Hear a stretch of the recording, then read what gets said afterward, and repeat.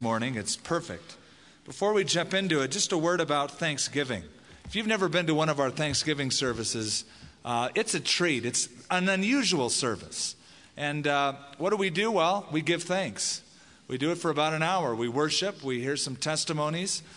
Kinship groups or families or individuals or a group of groups will make banners and write what they're thankful for. And some of you may have a list so long that you don't know where to begin or where to end, and you might want a long, long banner. But usually we write on the banner maybe one thing in particular that we are grateful to God for this last year. And then we display them. So that's at 10 o'clock on Thanksgiving Day. Let's turn to Revelation 11, and we look at verse 15 through 19 this morning. A short section, a great, great section. Then the seventh angel sounded, and there were loud voices in heaven saying, "The kingdoms of this world have become the kingdoms of our Lord and of his Christ, and he shall reign forever and ever." And the 24 elders who sat before God on their thrones fell on their faces and worshipped God, saying, "We give you thanks, O Lord God Almighty, the one who is, who was, and who is to come, because you have taken your great power and reigned. The nations were angry, and your wrath has come. And the time of the dead, that they should be judged, and that you should reward your servants, the prophets and the saints, and those who fear your name, small and great, and should destroy those who destroy the earth." Then the temple of God was opened in heaven, and the ark of his covenant was seen in his temple, and there were lightnings, noises, thunderings, an earthquake, and great hail. I've noticed that kids sometimes have more insight into spiritual things than we do. And you have probably, as parents, been impressed from time to time that your child will say something, and you'll think, man, that's profound, that's pretty insightful. Jesus said, out of the mouth of babes, God has ordained praise. One third grader wrote to his class just a little bit about God and his perspective on life. He said, "One of God's main jobs is making people. He makes these to put in place of the ones that die, so there will be enough people to take care of things here on earth. He doesn't make grown-ups, just babies. I think it's because they're smaller and easier to make. That way, he doesn't take up his time teaching them to walk and talk. He can just leave that up to mothers and fathers. I think it works out pretty good. God's second most important job is listening to prayers. An awful lot of this goes on, as some people, like preachers and things, pray at other times besides bedtimes. God doesn't have time to listen to the radio or TV on account of all this. As he hears everything, not only prayers, there must be a terrible lot of noise going into his ears, unless he has thought of some way to turn it off. God sees everything and hears everything and is everywhere, which keeps him pretty busy. So you shouldn't go wasting time by going over your parents' head and ask for something they said you couldn't have.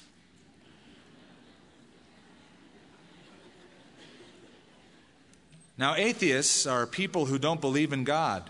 I don't think there are any in my town. At least there aren't any who come to our church.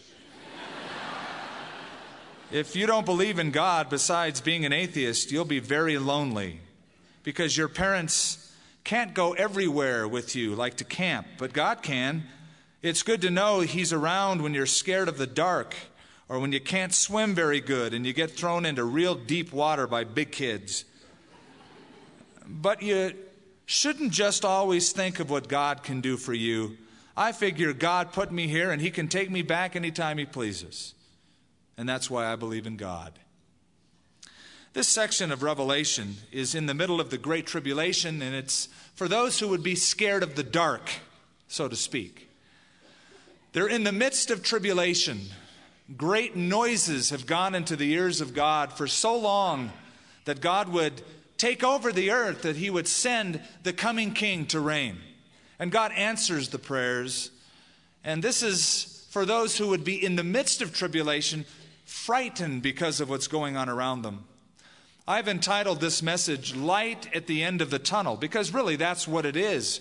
It provides for those who will be going during the tribulation through that time a great light as they see what is coming up in the future. I like to look at verses 15 through 19 as a good commercial break. You know what it's like in the middle of a movie to have a commercial and you think, I hate these commercials. That's what you think if it's a good movie. If it's a bad movie, you kind of welcome the commercial breaks because sometimes they're more interesting than the movies. Or if the movie is particularly intense, it's a welcome break. And the intensity of the tribulation provides the welcomed response as these verses come to pass, the announcement that is made and the worship that ensues. The tribulation itself will last for 7 years. The last 3.5 is called the Great Tribulation. And that's only 3.5 years. To read about it doesn't take long. But when you're going through it, it must seem like forever. Just like when you're perhaps in a hospital or you're sick, days can seem like an eternity. And so for those who would be suffering during that time, probably these verses are given. They are prescribed. And it is a future prediction of future events as if it has already happened. It's a declaration of something that God looks into the future about but declares as if it's past tense. It's sort of a forecast. It's like the weatherman would come on and say, the weather in heaven today is 75 degrees and sunny. All is fine, and earth is clearing up, and it promises to be a fine day. Those in the midst of the tribulation will need to hear these words. Let's begin in verse 15, and it's only 5 verses, 15 through 19. But it's divided up into 3 sections. There are 2 things that John hears and 1 thing that John sees. First, in verse 15, the voices of heaven's announcers. We don't know who they are, but it says, the 7th angel sounded, and there were loud voices, perhaps all of God's creation, saying, the kingdoms of this world, in some translation it's singular, the kingdom of this world has become the kingdom of our Lord and of his Christ, and he shall reign forever and ever. Now this is the 7th trumpet, and we've been waiting for this for a long time. In fact, ever since chapter 8.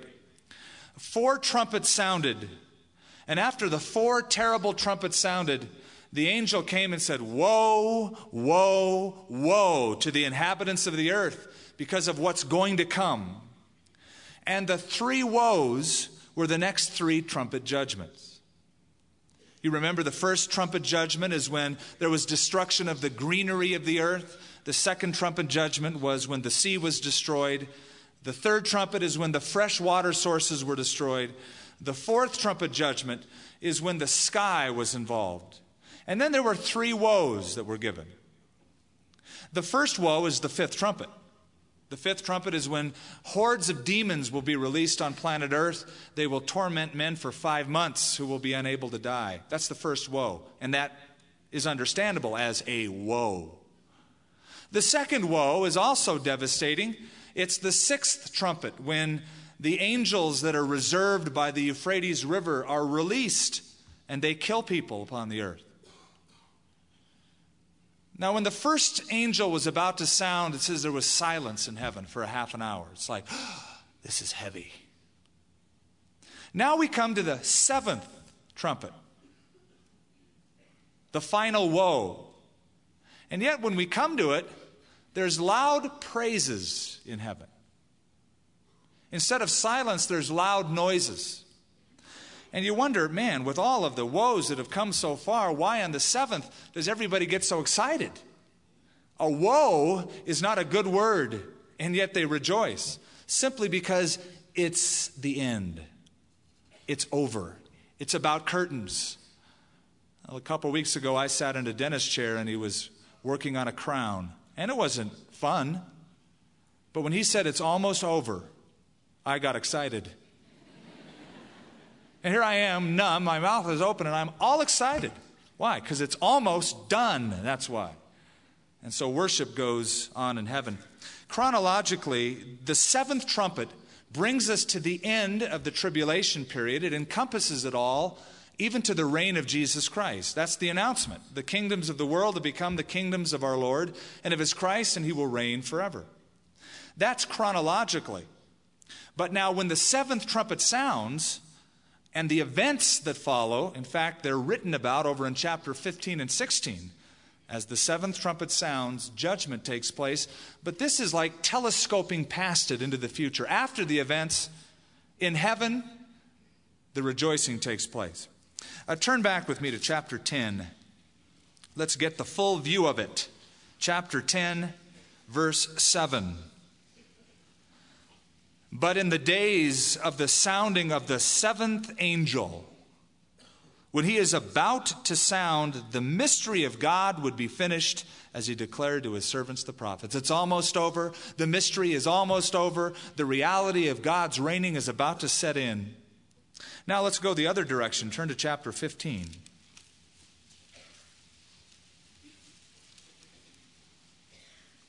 Verse 1, Then I saw another sign in heaven, great and marvelous, 7 angels having the 7 last plagues, for in them the wrath of God is complete. These 7 last plagues issue out of the 7th trumpet when it sounds. And the idea is the 7th trumpet brings all of God's wrath to its completion. It's over. When the 7th trumpet sounds, there's a rapid-fire judgment of bowls being poured on the earth at the very end of the tribulation period. And when it's over, it's over. And chapter 11, those last few verses that we're reading, is the anticipation of it coming to a completion. Now it says in our verse 15, that a mighty chorus is heard. There were loud voices and a great, great announcement. It's a victory chant. The kingdoms of this world have become the kingdoms of our Lord and of his Christ. Now, if you were to read right after that, all the way through the end of the tribulation, you'd have a big question. You go, where? Because that announcement doesn't really take place till chapter 19. So again, this is a telescoping prediction. This is what we read about at the end of the tribulation period. But verse 15 is exactly what creation has always wanted to hear, and one day we'll hear it. Ever since the fall of man and sin marred the earth and scarred God's creation, people have wondered, when is God going to take over and rule the earth? When will he quit being silent? When will he quit being absent? When will he show up in glory and finally really reign? And the announcement here is that it has happened. It's spoken about in past tense, but for us, of course, it is still future tense. It's the same kind of thing that Nebuchadnezzar heard from Daniel. After he had a weird dream, here's Nebuchadnezzar, the king of the world, the king of Babylon, who thought nobody else could conquer him. And one night, God gives him a vision of the future. And he tells it to Daniel. He said, Daniel, I had a weird dream. I saw this huge statue. It had a head of gold. It had a chest of silver. The stomach was made out of brass. The legs were iron, and the feet were iron and clay. What does that mean, Daniel? Daniel said, you had a vision of what's coming after you. You're the head of gold, and more world kingdoms will come until finally, at the end of time, there will be 10 nations banded together. He said, yeah, but Daniel, something really bugs me about this dream. I dreamt I saw this great statue. Then a rock came out of heaven and hit this statue, and it disintegrated it. And that rock grew into a huge mountain. What does that mean? And Daniel said, in the days of these kings, the God of heaven will set up a kingdom which will never be destroyed. The kingdom shall not be left to other people. It shall break in pieces and consume all these kingdoms, and it shall stand forever. When Jesus does return to the earth in chapter 19, when he comes at his second coming with all of his saints, all of man's kingdoms, all of man's governments will come to a screeching halt. No negotiations. It will be a total and absolute takeover. Man has been unable to govern himself. No matter what form of government he chooses, whether a monarchy or a democracy, man, over a long period of time, proves incapable of governing himself well. The ultimate form of government that will rule over the earth will be a theocracy, God calling the shots and men living in obedience to him. And one day that will happen when Jesus comes back, when all the kingdoms of this earth end. And he will be able to say to all of the presidents and prime ministers and senators and congressmen, move over, it's my turn. And he will rule and reign forever. George Washington was right when he said, it's impossible to rightly govern the world without God or the Bible. That will ultimately be proven one day. Now, Christmas is coming up, and it's funny how at Christmas time everybody suddenly gets religious. And even unbelievers will bring out the mangers and dust it off and even spray paint the manger scenes on their business windows. And it's sentimental to focus on that little baby being born in swaddling clothes, laid in a manger. Let's celebrate the Christmas child. And that's fine, and that's sweet and sentimental and all. But we should never forget the ultimate purpose for his coming was to reign as king. In fact, when the angel came and visited Mary, a prediction was given. Here it is. And behold, you will conceive in your womb and bring forth a son, and shall call his name Jesus. He will be great. He will be called the Son of the Highest. And the Lord God will give him the throne of his father David. He will reign over the house of Jacob forever. And of his kingdom there will be no end. So from the very onset, the prediction that this baby would be the ultimate King of Kings was given to Mary. And Jesus, when he was on the earth, loved to speak about his kingdom. In fact, I think that was the major theme of his ministry, the kingdom of God. His first message, repent, for the kingdom of God is at hand. Jesus said to his disciples in Luke 4, I must preach the kingdom of God to other cities also, because for this purpose I have been sent. In Matthew chapter 13, there's a whole section of kingdom parables where Jesus tells stories. The kingdom of God is like, and he gives several analogies. Matthew 5, 6, and 7, it's the kingdom manifesto. This is how life is lived in the kingdom of God. Even to Pontius Pilate, who looked at Jesus and said, are you a king? He said, you rightly say that I am a king. But then he said, my kingdom is not of this world. If my kingdom were of this world, my servants would rise up and fight, but my kingdom is not of this world. Then when Jesus rose from the dead, he's with his disciples, Luke tells us, for 40 days, teaching them things pertaining to the kingdom of God. It was a major theme and thrust of his life. Now, Jesus taught his followers, and that would be us, right, how to pray. They came to him one day and said, teach us how to pray. He said, all right, when you pray, pray like this. Our Father, who art in heaven, hallowed be thy name. Thy kingdom come, thy will be done, in earth as it is in heaven. That's how Jesus taught us to pray. Okay, now, when you think of that prayer, thy kingdom come, thy will be done, on earth as it is in heaven. Look around. There's an obvious fact. Things ain't done on earth like they's done in heaven. God's kingdom has not come. His will, though he has a will for his creation, is not reflected right now in his creation. This is not what God intended when he put man upon the earth originally. We're marred by sin. We're scarred by rebellion. And that will change one day. Until then, the church prays, your kingdom come, your will be done. And whenever you pray that, and you should, you are praying for the return of Christ to set up his kingdom and this announcement to be made. But I think you're praying for more than just that. Because the kingdom of God is not something that begins later. It begins now. The minute the king resides in your heart, the kingdom of God has come to your life. Jesus, on one occasion, said to the multitudes, "Surely the kingdom of God has come upon you." And to the Pharisees, he said, "The kingdom of God is in the midst of you." And because a couple translations say the kingdom of God is within you, a lot of people love to twist that scripture and lift it out of its context and kind of isolate it and say, well, you see, the kingdom of God is in everyone. And when you attain to Christ consciousness, that's the kingdom. That's baloney. What Jesus was saying is this: I am the king, and I have come in your midst, and I have followers who have received me and follow me as king. Thus, the kingdom of God is here in your midst, because my subjects have made me their king.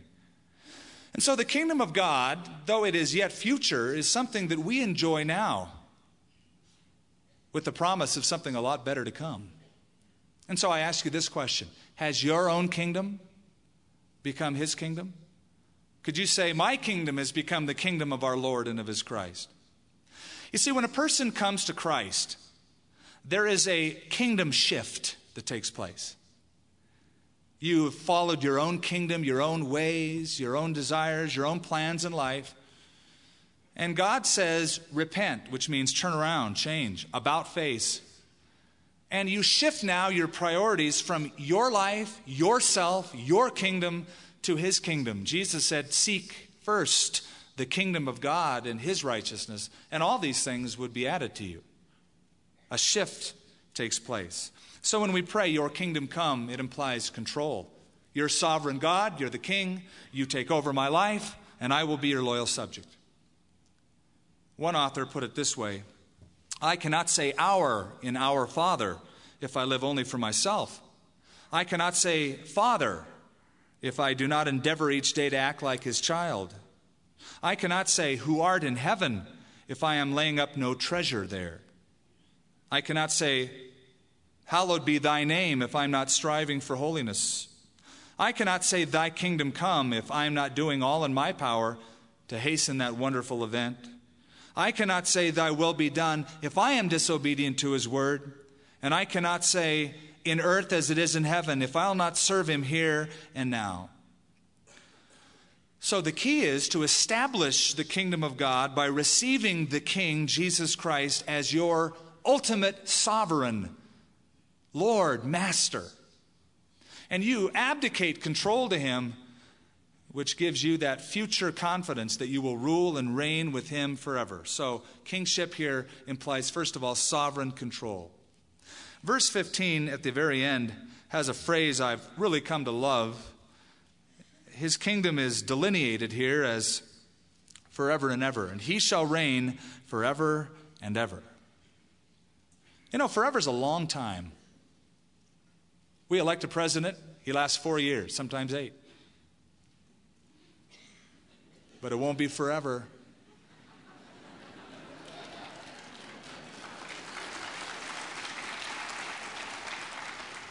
And I'd say that no matter who got elected. He will reign forever and ever. That's a long time. 393 times the Bible uses the term forever. 47 times it uses the phrase forever and ever as describing his reign over the earth. I want to be on the right side of that forever and ever.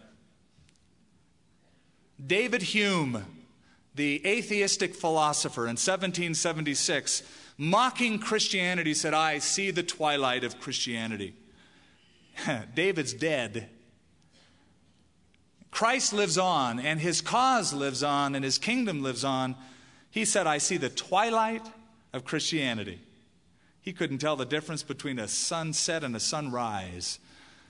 It was growing more than ever before during that time. Nikita Khrushchev, former Russian Republic leader, president, he vowed that by 1965 he would display the last Christian believer on Soviet television. That would be the last one. He'd find him and get rid of him. He'd destroy Christianity from the kingdom. Nikita's gone. He's facing the judge. It's over for him. He shall reign forever and ever. You know, throughout history, kings have come and gone. They've strutted across the stage of history. I have a great kingdom, they have said, and they're gone. And Psalm 145 says, "Your kingdom, O Lord, is an everlasting kingdom, and your dominion endures throughout all generations." That's awesome. So verse 15 then is the voices of heaven's announcers. Beginning in verse 16, we have a response by the 24 elders, and this is the veneration of heaven's occupants. The 24 elders who sat before God on their thrones fell on their faces and worshiped God, saying, "We give you thanks, O Lord God Almighty, the one who is and who was and who is to come, because you have taken your great power and reigned. The nations were angry, and your wrath has come, and the time of the dead that they should be judged, and that you should reward your servants, the prophets and the saints, and those who fear your name, small and great, and should destroy those who destroy the earth." Now we come to 24 elders. We see them often in the book of Revelation. They sort of pop up in heavenly scenes to give worship. It's best to see them as the glorified church in heaven. They are not angels. Angels in the scripture never sit upon thrones. These 24 elders do. It's the interpretation I'm most comfortable with, the glorified people of God that give praise. This is the third time they give praise so far. The first time, the first song was in chapter 4, as they worship God because he's the creator. The second time is chapter 5. They worship him for being the Redeemer. And now they worship him for being the judge and the king of all the earth. Notice how they phrase it. "We give thanks, O Lord God Almighty." This is sort of like Thanksgiving service in heaven. And it's very lively. There's a lot of commotion. There's loud voices. And as I read the Bible, God likes worship with guts. Make a loud noise unto the Lord. And there's a lot of commotion going on in heaven, and it's Thanksgiving. "We give you thanks, O Lord God Almighty." Well, since that is part of the heavenly scene, I think that we ought to get geared up for it now. If we're God's people and the kingdom of God has come to us because we've received the King, we ought to be thankful people. Thanksgiving ought to be second nature. I love Thanksgiving. I love Thanksgiving service coming up this week.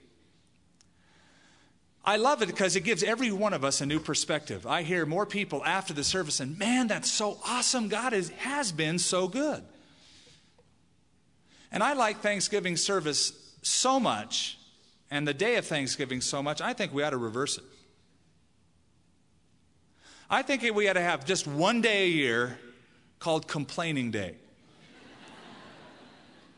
Because it seems that we just have one day called Thanksgiving, and it's almost like we have license to gripe and moan and groan and complain the rest of the year. Oh, but it's Thanksgiving today. Hey, I say get it all out of your system one day. Think of all the things you want to gripe about and just get it over with. And then thank God the rest of the year. Because so often we forget all of God's benefits. My mom gave me this article from a local paper in California. It's a Dear Abby column. This guy writes, "When I was in law school," or Dear Abby, when I was in law school, "I shared an apartment with 3 other graduate students who, like myself, held part-time jobs and had little time and money and cooking ability or interest in preparing meals. Each of us got his own breakfast, and we took turns preparing dinner, which usually consisted of canned vegetables, hamburger meat, and a baked potato or the like. It was barely edible. I lost 25 pounds going through law school. But no matter how poor the meal was, my roommate Joe invariably said, 'That was a mighty fine dinner.' One evening when the meal that I had prepared was even worse than usual, and Joe had nevertheless complimented me, I said, 'Joe, you know, that food was hardly fit for human consumption. Why do you always say it's so good?' 'I come from a family of 11 children, Joe answered. My mother would spend all afternoon in the kitchen preparing the evening meal. Then one night, she calls us to the table, and there was only a plate at each place with a pile of hay on it. My father looked at it and asked her, 'Jessie, what is this hay doing on our plates?' Mother said, 'Oh, you noticed.' She went on, "This is the first time any of you have given any indication that you knew what was on your plate. I vowed then and there," Joe added, "that I would always express my appreciation to the person who prepared my meal." The writer says, "Ever since then I followed Joe's example. Fortunately, I married a great cook as well as the best wife a man ever had." Here they are surrounded by an equal number of chapters of tribulation and judgment. And here right in the middle is the psalm of thanksgiving. We give you thanks. Why? It says, because you have taken your great power and reigned. They're thanking God for his sovereign power and that he's using it. He's able to reign. And so they give him thanks. Now, verse 18 is really comprehensive. It encompasses the entire tribulation period. In fact, I would say it encompasses over 1,000 years because it talks about the rewards of the just, the judgment of the unjust, the wicked, and all of that, later on we'll see, is separated by a gap of 1,000 years. In verse 18, the nations were angry, and your wrath has come, and the time of the dead that they should be judged, and that you should reward your servants, the prophets and the saints, and those who fear your name, great and small, and should destroy those who destroy the earth. There's mention of national and international hostility. The nations were angry. The nations were angry. In fact, during the tribulation period, the nations will be angry. The world will hate the two witnesses we read about last week. Their greatest time of joy is killing God's prophets and letting their bodies lay in the streets for 3.5 days. So they'll be angry with them. They're going to be angry with the great multitude who is won to Christ by the 144,000 because they are witnesses. The world will kill them, the Bible says. They're going to be angry at God. In fact, turn over to chapter 16. Let's look at a few verses to see a couple of things that take place as part of this final round of judgments. Revelation 16, verse 9. And men were scorched with great heat, and they blasphemed the name of God who has power over these plagues. And they did not repent and give him glory. Verse 11. And they blasphemed the God of heaven because of their pains and their sores. And they did not repent of their deeds. Down to verse 21. And great hail fell from heaven upon men, each hailstone the weight of a talent. Men blasphemed God because of the plague and the hail, since the plague was exceedingly great. Even to the very end, man will be rebellious and stubborn and shake their fist at God instead of turning. The nations were angry. Now, as you read this feels like Psalm 2. A prediction is made that really is fulfilled here. Psalm 2 goes like this. Why do the nations rage? Or why are they so angry? And the people plot a vain thing. The kings of the earth have assembled themselves together against the Lord and against his Christ, saying, let us break their bands asunder and cast their cords far from us. The psalmist goes on to say, the God who sits in heaven shall laugh. He shall hold them in derision. In other words, no matter how they rebel against God, God is still in control and will squelch that rebellion. All right, let's go now to the next phrase, which says, your wrath has come. This speaks of judgment. And the time of the dead that they should be judged. Now, look at that and think of what's going on here. Heaven is rejoicing. And the 24 elders worship as they fall down, and they're worshiping God and thanking God for judgment. Why would the church get so excited about a God who would judge the earth? Well, I can understand it. I've spoken to people groups in India and the Philippines and Thailand who've had their families butchered, who've been persecuted and killed because the world hated them. The souls under the altar cry out. We read about it earlier in chapters before. God, how long will you let this go on? When are you going to avenge our blood on the people who dwell on the earth? We've lived for you, we've loved you, and yet they've killed us. When will you do something?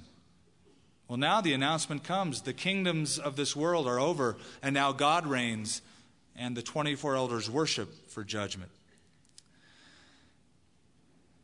You know, God could, we've mentioned this before, destroy every wicked person right now.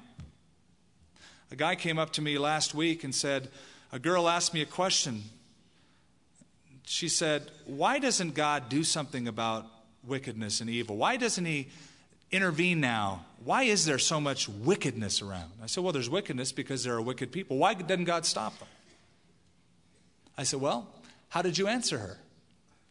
He said, well, I told her I'd come and talk to you and I'd tell her what you said. I said, well, the answer is fairly simple. God could judge now and destroy every wicked person who has a wicked thought so that there wouldn't be wickedness. Or God could wait to see if those wicked people would turn to him and give them a chance in his great love and mercy. And for God to destroy all wickedness would not be a God of love, because God, to be a God of love, must give his creation choice instead of making them robots. And so in giving us choice, some choose wickedness, some choose God. But God, to be loving, maintains that choice. But there will come a time, as we have said so often, when it's over. One day God will judge and his wrath will be unmistakable. And all the people who say, look, I've gotten away with so much. There's no God. If there was a God, why didn't he stop me or this and that when I do this and that? I heard about a farmer who was proud to be a person who didn't believe in the ancient myth of God. And he wrote a letter to the editor of the local paper he wanted it published. He paid for the ad. And the ad said, I plowed on Sunday, I planted on Sunday, I cultivated on Sunday, I hauled in my crops on Sunday, but I never went to church on Sunday. Yet I harvested more bushels per acre than anyone else, even those who are God-fearing and never miss a church service. The editor printed it. And afterwards, the editor put in his own words, these words, God doesn't always settle his accounts in October. God has lots of patience, but one day the announcement will come, the kingdoms are his. And the elders will worship, we will worship God. We thank you that you're finally putting an end to all of this wickedness and that you're judging. Next, rewards are given. It says in the same section, and the time of the dead that they should be judged, and that you should reward your servants, the prophets and the saints. Now right there you have two events separated by 1,000 years. Because we're going to read later on that there's something called the first resurrection. It's the resurrection of the just.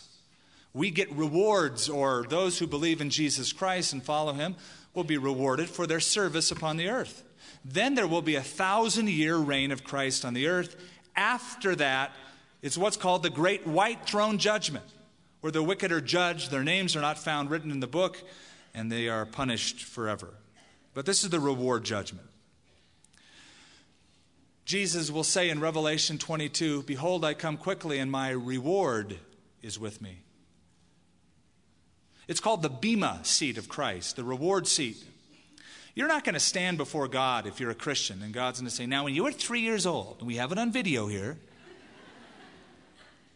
that judgment is taken by Jesus Christ. He's paid for all of your sins. But you will be rewarded, or you will not receive a reward, depending on what you did or didn't do for Christ on the earth. It's not a judgment on sin. It's a judgment on rewards, on activity that is done. Paul said in 1 Corinthians 3:8, each one will receive his own reward according to his own labor. What's the reward? To inherit the kingdom, to rule and reign with him. Now I want to make a point. You're going to receive rewards one day from God. I don't know what exactly they'll look like. The Bible speaks about different kinds of crowns and maybe positions in the kingdom. I don't exactly know. But I know this. Most of your rewards aren't here. So if you're the kind of a person who needs notoriety or a pat on the back before you'll get involved in doing God's work in his body, you're going to be a miserable dude. Because there will be people who will misjudge you, misunderstand you, misinterpret what you're doing. You'll get flack for it. You won't get rewarded here. In fact, the world will hate you because you love God and serve Him. So if your rewards are coming later, we ought to be storing up and thinking about that and living for that. Didn't Jesus say, store up for yourselves treasure in heaven, where moth and rust don't corrupt, where thieves don't break in and steal? There's a legend about a very wealthy Christian woman who died, sweet gal. She didn't really do much for the Lord on the earth, and she died and she went to heaven, and there's Peter. You know, it's the famous Peter story. He's checking names off at the gate. And he says, oh, yes, we have your name here. Here's your house. And it was a little hovel. I mean, it's heaven, and it was great, but it was a small little place. And she said, excuse me, I'd like to protest. I had a huge home on earth, and I'm not used to something like this. And besides that, there's a big mansion next to it. Who's that for? Peter said, that's for your gardener. My gardener? Why does my gardener get so big of a house and I get so small of a house? Peter said, well, these homes, we didn't choose them for you. You chose them for yourself. In fact, we prepare these homes based on the materials that are sent up from earth. You send us the materials and we build. And if you store up treasure in heaven, then there's lots to build with. By your faithfulness upon the earth. Whatever those rewards will be, now is the time that they are doled out. And finally it says, and destroy those who destroy the earth. That's not speaking about anti-environmentalists. God isn't saying, oh, those people who polluted the ocean, I'm going to really judge them now. That's not the idea here. Because, folks, the greatest pollution isn't smog or oil. It's sin. The idea is that Satan usurped in the garden, and by the fall of man, brought sin into the world. And all of those people who aligned with Satan by rejecting Christ are those who ruined the earth, because sin destroys the heart of man. And everything else is a byproduct of that. That's really the idea. Finally, we get to, in verse 19, the vision of heaven's temple. The temple of God was opened in heaven, and the ark of His covenant was seen in His temple, and there were lightnings, noises, thunderings, and an earthquake, and great hail. It's like open house in heaven. The curtains are opened. You can see the Holy of Holies, as in the temple and tabernacle, and the ark of the covenant. Now, either A, this is a literal temple, or this is figurative language. It could be literal. The book of Hebrews belabors the point that the tabernacle on earth and the temple was a model of the true temple in heaven. And we've already seen a throne and altars and all sorts of things that John sees in heaven. A glassy sea, the 7 flames and spirits of God before His throne. Or this could be figurative language of the fact that God's full covenant in heaven will be realized by us. It'll be available in its fullness. We will enter into unbroken fellowship with God. Now, it mentions here the Ark of the Covenant. Have you seen Raiders of the Lost Ark? That ark was, in the movie, the idea of the ark that was in the tabernacle. It was the main piece of furniture in the temple. And once a year, a guy named the high priest, Kohen Hagadol is his name in Hebrew, would walk into that room and sprinkle blood on that Ark of the Covenant, and a miraculous transformation would take place. That ark, which was the throne of judgment because the law that was broken was in it, was transformed into a mercy seat, and God forgave the people sin. Now, only one guy could go in there, the high priest, only once a year. It's like God is saying everybody can come in. There will be unbroken, intimate fellowship based upon the blood of my Son, the blood of the covenant. It has found its fullness here in heaven. It seems, as we look around, that people go on living their lives as if nothing's going to change. Life will just continue to go on, unbroken. There will be no catastrophe, no cataclysm. The doctrine of uniformitarianism, all things continue as they were before. My grandmother said Jesus coming, He didn't come then, and my parents, and now you're saying it. And so we elect our officials, and we have hope in human government. Man does reign presently, but not ultimately. There will come a day when he will reign forever and ever, and of his kingdom there will be no end. So human history is going somewhere, and I would add that it's dead on schedule. It's in control. The earthly kingdoms are temporary. If that's true, then why don't we invest in our future? If what is coming down is an eternal kingdom, why not get ready for it? Why not, as Peter said, seeing that all these things are going to be destroyed, the new car, the home, the investment property, not that those things are bad, but they're going to be burned, destroyed. Seeing that all these things are going to be destroyed, what manner of persons ought we to be in all godliness and holy living? C.S. Lewis once said, if you aim at heaven, you'll get earth thrown in. If you aim at earth, you'll get neither heaven or earth. His kingdom is coming. Let's get ready by knowing and worshiping and serving the King. Father, we thank you this morning for the unparalleled opportunity that we have every week to read your word, to discuss its relevance for our life. And even as this section is light at the end of the tunnel, Lord, I pray that even whatever tunnel we might be facing, though it's dark around us, and we feel alone and alienated and isolated, that we would realize that you, the God of all, has a plan for your creation. And so you must have a plan for us. And I pray that we'd surrender our lives to you and enjoy your plan. Be our King, our Master. I pray there be a major kingdom shift for many this morning. In Jesus' name, amen. His name, amen. His name, amen. His name, amen. His name, amen. His name.